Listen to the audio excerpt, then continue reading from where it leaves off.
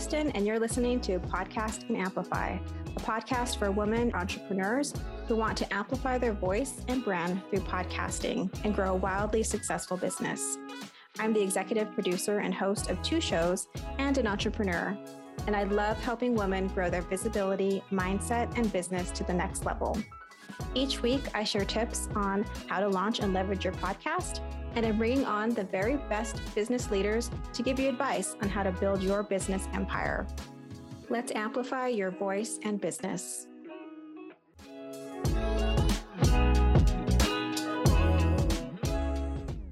Welcome back to Podcast and Amplify. Today, we have Melissa Dos Prazeres Allard. She is the founder and CEO of the Desk to Dusk company. It's a lifestyle brand for women in business. So her vision was to go beyond quality fashion and build a brand that did more than provide women with the right clothing to show up confidently. She also wanted to equip women with tools and access to resources to achieve personal, business, and financial goals through the company's events division.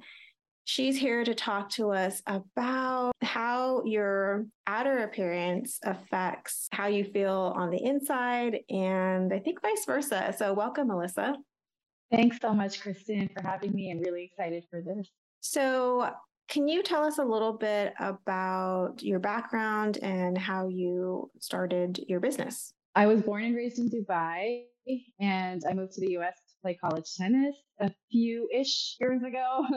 And since then, my husband and I have relocated to California. And over the course of the last 10 years or so, I went from corporate America to having my daughter. And then when she was about 7 months old, I decided to launch Desk to Dusk. I actually remember very specifically, it was one September night, and she was sick for the first time. She was 7 months old. I was a new mom, and I, knew I wasn't sleeping anyway. And I ended up journaling that night. And what ended up happening was I developed a concept for Desk to Dusk that one night when I was trying to figure out what I wanted the rest of my life to look like.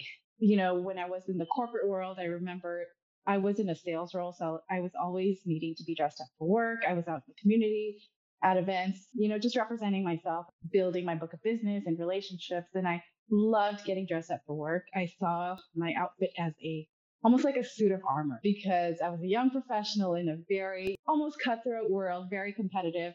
And there was a lot of rejection in it. For me, a blazer or a nice outfit was my way of staying true to my professionalism and showing up even when things were tough. So the thing that I did find, though, was it was very hard for me to find quality workwear that wasn't too matronly. You know what I mean? I wanted to still look young and fresh and wear different colors and styles and be true to myself and true to my style. But at the same time, I did not want to compromise my professionalism, especially being a younger professional. So when I was trying to develop what Desk to Dusk would look like, I knew I wanted to fill that gap for women who are out there building their brands, building their careers in front of, their audiences or the public eye. And I wanted to fill that space with quality workwear, quality pieces that, you can go desk, and not have to forego your mortgage or shop fast fashion. So that's where Desk to Dusk started. Yeah, and I hear what you're saying around like having that armor. A lot of our listeners are in the entrepreneurial space. And so that doesn't take away the need for a blazer or a uniform, I guess. It's just that we get to define it. But I think we also still want to feel and show up and look professional. It's just in our own authentic way and in a way that feels comfortable. And what does that mean for us? So you mentioned that you have a background in, I think, sports, or because you were a tennis player. How does that play into your business? I've been competitively in tennis and sports since, I guess, since I was walking. My dad was a avid tennis player, and he was so in love with the sport. He put a tennis racket in my brother's hand and in my hand just as soon as we started walking. So we were the epitome of what a tennis family is, and it's just been part of who I am and who we are and what we did. It was such an early age that we started that it, has really become part of my identity versus just something that I did. And so everything that I look at or everything that I take on, I almost still use that lens or that perspective that I developed from being a competitive athlete and use, what I learned there in business, in parenthood, and in any aspect of my life, just because it's such a big part of who I am. So I actually relate sport and business very closely. Business is a sport, essentially, to me, especially. And so, what was a big part of tennis that I bring into Business Daily was that it was an individual sport, right? And there's no coaches on the court with you like in other sports. It's something that you have to get up and get through on your own and by yourself. A lot like business. Sometimes we have co founders, but in my case, I don't. And so, you know, getting up and showing up daily, even when things are hard, even when things are tough, talking myself through the peaks and valleys of business very much comes from my tennis days, or that's how I, related to what I learned as a kid growing up on the tennis court.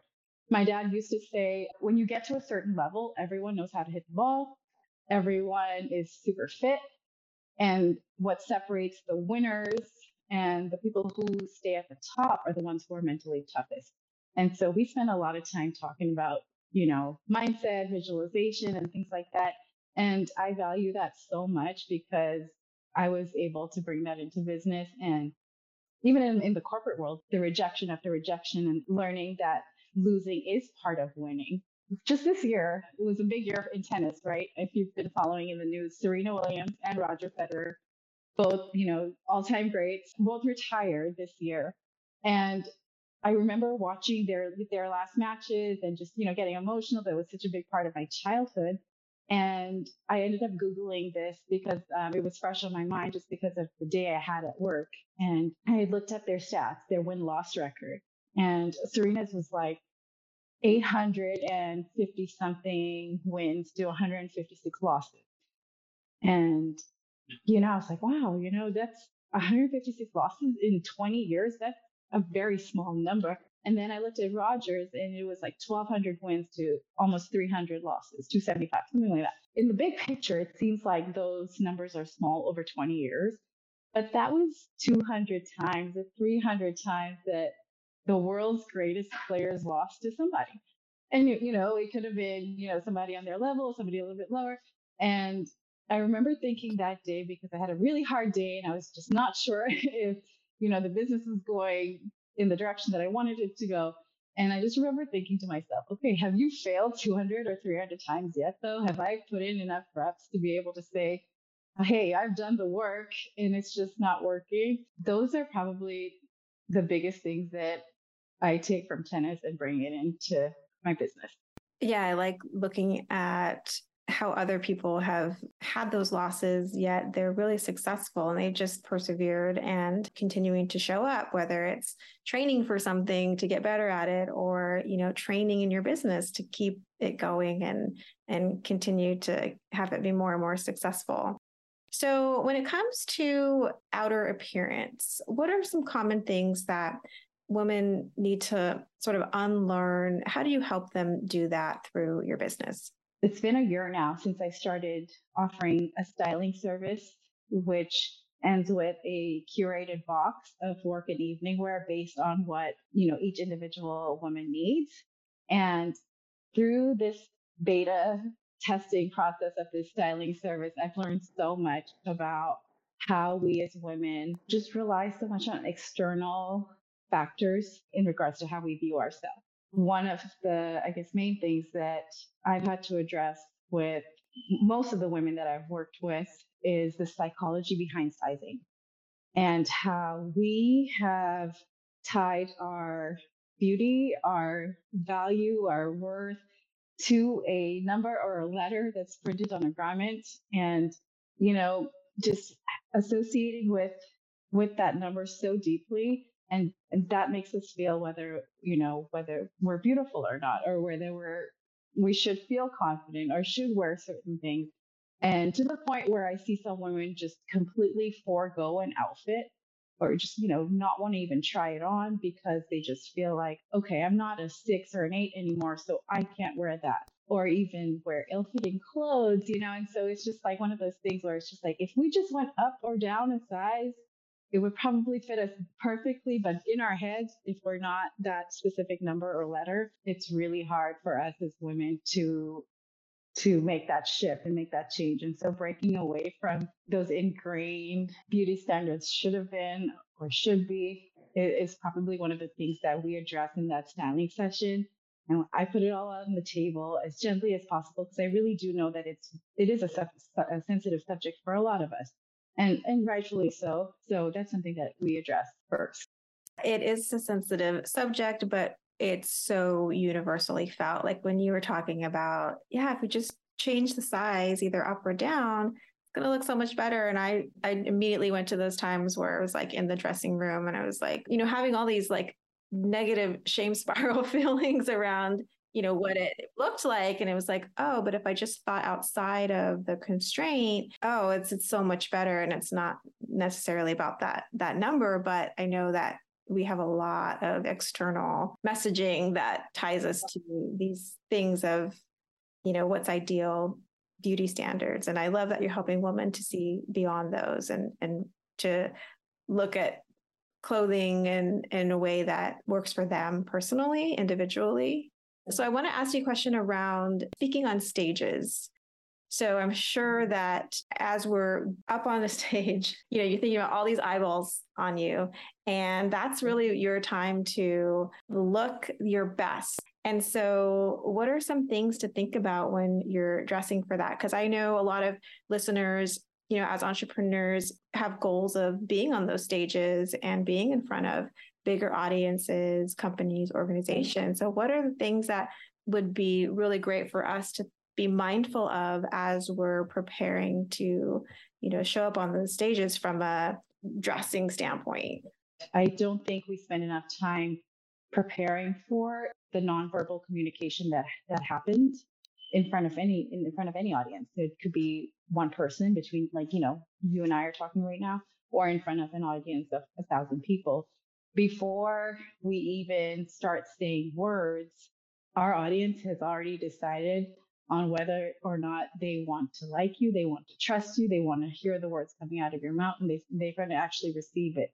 And so spending some time beforehand preparing what that looks like, because every time we get dressed or leave the house, we're sending a message even without speaking, right? And so kind of defining what that message is. Earlier we talked, I wanted to look professional, but still, young and on trend. And so I wanted my style to represent that. That's going to be different for everyone. An attorney who's showing up in court is not necessarily going to want to wear a hot pink suit, unless she's Elle Woods. But depending on your industry, the message that you're relaying, the audience that you're sitting in front of, all of these things are part of the nonverbal communication that happens that helps your message land and sit with the audience that you're trying to reach. For me, up until a couple of weeks ago, I was a full-time mom.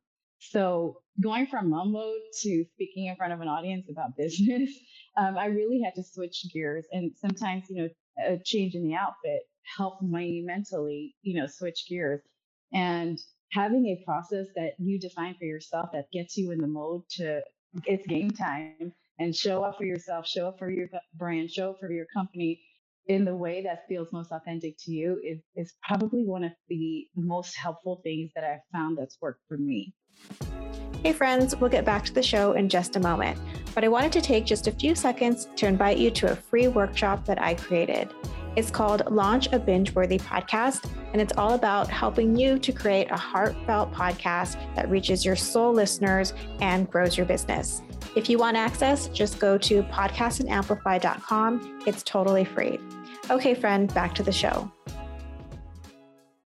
You're right about the nonverbal, like how are people going to see you, and just putting some thoughtfulness around that, thinking about how do you want to represent yourself, probably feeling comfortable too is like number one, because if you are uncomfortable, then people are going to sense that. Mm-hmm.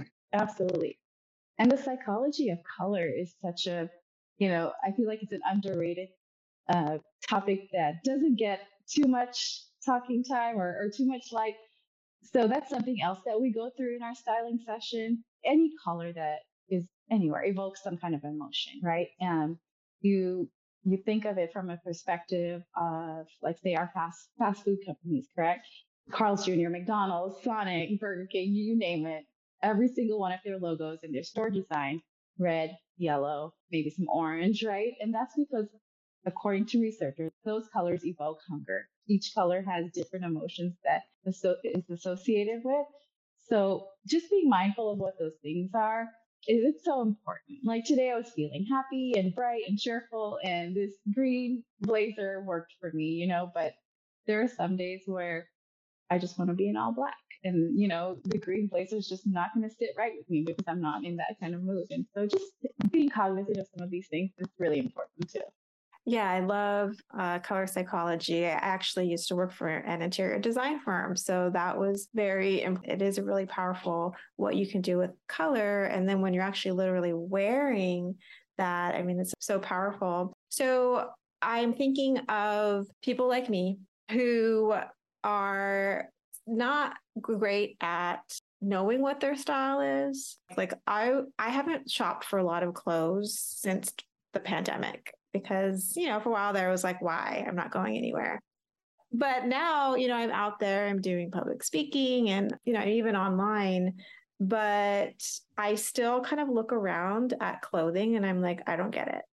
Like there are some trends where I'm like, I don't know if it's that I'm so out of touch or what, but I'm like, I don't understand how that goes together.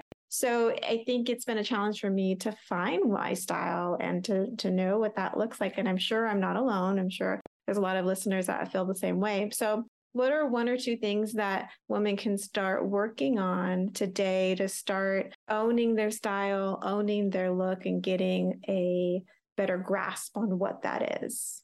I think trial and error is going to be the most, and error is such a broad term, but in the sense that, like, you don't try something on your body, you're just not going to know what that looks and feels like. And it's okay to take a risk.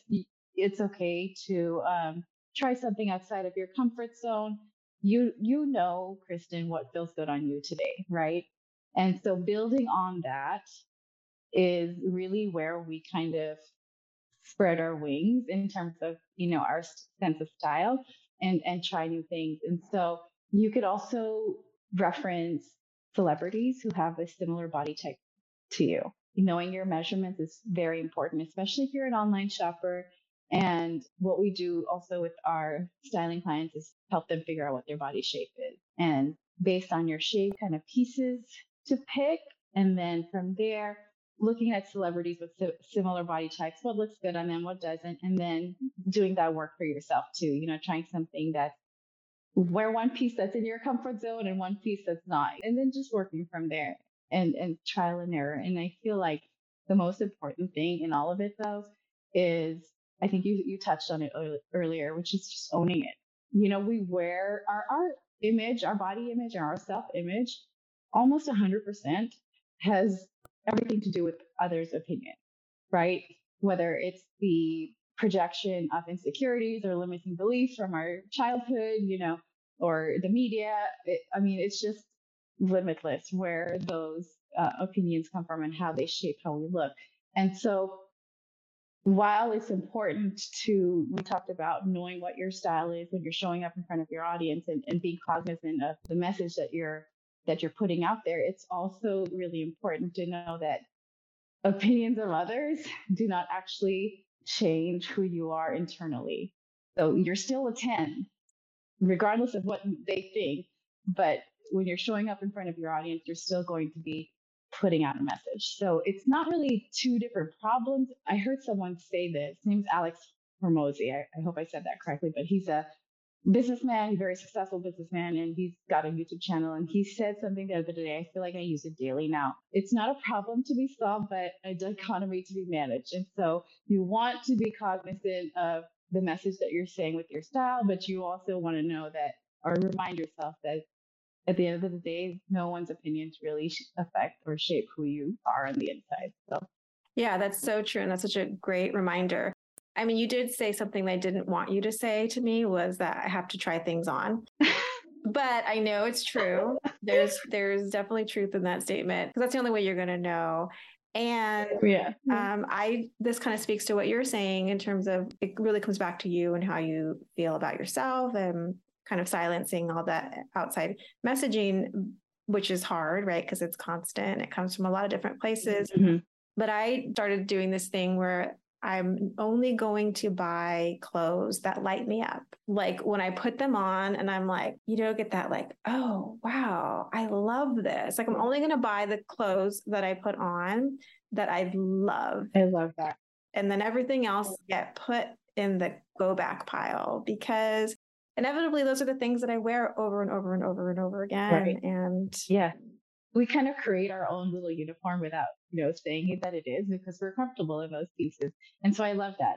I absolutely love that. There's so much waste in fashion too, that investing in quality pieces versus just, how much can I get for the least amount of money? It's so important to be mindful of how you're purchasing clothing and how much you're purchasing. And so therefore investing in good pieces, and then building your base and then, accessories and things like that, building on top of that, is really, really important too. So I love that you have that in the back of your head when you're shopping. So you're not buying things that you're not going to wear, you don't need, or it's just going to sit in your closet and collect dust. Yeah, no, I love that you brought that up around like the fast fashion, right? I was doing that. I was buying things because I felt okay about them. And then inevitably I would just give it away. And I just really didn't want to continue that. Like you said, there's so many clothes out there that just get discarded. So this has been a really great conversation. Before we end, I want to know, what is your superpower? I love this question. My superpower is, I believe it's my ability to remove myself from a situation that I'm in mentally and be able to objectively assess the situation and decide on how I'm going to move forward. I think, and then within that, if it's a dark place in terms of like something hard or a season that I'm just struggling, just knowing that there is cracks of light somewhere in there I maybe haven't found yet, and there's always going to be something better on the other side. I just have to get through it. So maybe there's one word that encompasses all of that. Maybe it's my outlook on things, how I view life. Yeah, I know. I love that. And I can see how that would really help when you're working with clients, to help them create a look that they feel amazing in. So I also want to know how people can find out more about you and get connected with you. So Desk to Dusk, DESK to Dusk, so like office desk and evening wear desk. We're on social media on every platform at Desk to Dusk. On Instagram is where, you can send us messages or just, hang out with us. I'm also on LinkedIn, which I'm trying to grow my LinkedIn following too. So if you have any businesswomen who are on there, I'd love to connect with you on LinkedIn as well.